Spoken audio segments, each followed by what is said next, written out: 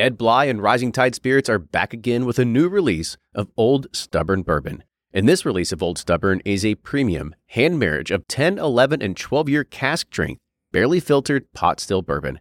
It comes in at a staggering 123.8 proof, and the flavoring grain for this one, which the last one was wheated, but this time it's now rye. Rich, sweet, and bold with a long finish that's sure to be another eye-opener.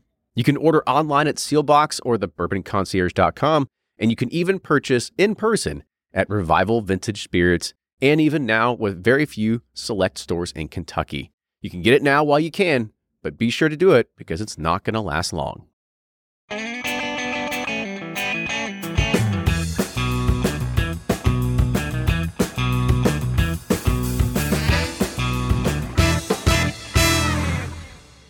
On today's Whiskey Quickie, we're looking at Maker's RC6. Now, this was Maker's Mark's first ever national release.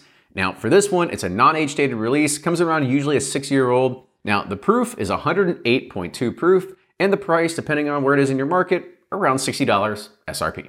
What does the RC stand for? Ryan Cecil? Ryan Cecil, Maybe. you know what it is? It's some crazy stave that they use. So this is 10 Virgin Toasted American Oak Stave that you get with this, as we know how the Maker's 46 series usually goes. This is one of those types of staves that you don't get the opportunity to do during a selection. Also known as RC6, I guess. There you go. There you go. That's what it is. So let's go ahead and dive in. So on the nose, what are you getting, Ryan? Get a lot of like coffee, kind of like... I get like a toasted marshmallow. Yeah, like some frothy milk or something on there. Yeah. Do some leaf art in it, you know. Oh, there you go. Draw a heart. I like those. Yeah. Think you can do with a Bourbon Pursuit logo on it?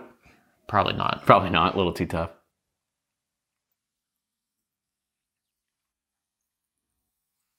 It's pretty good. It's got some cola flavors, like real syrupy.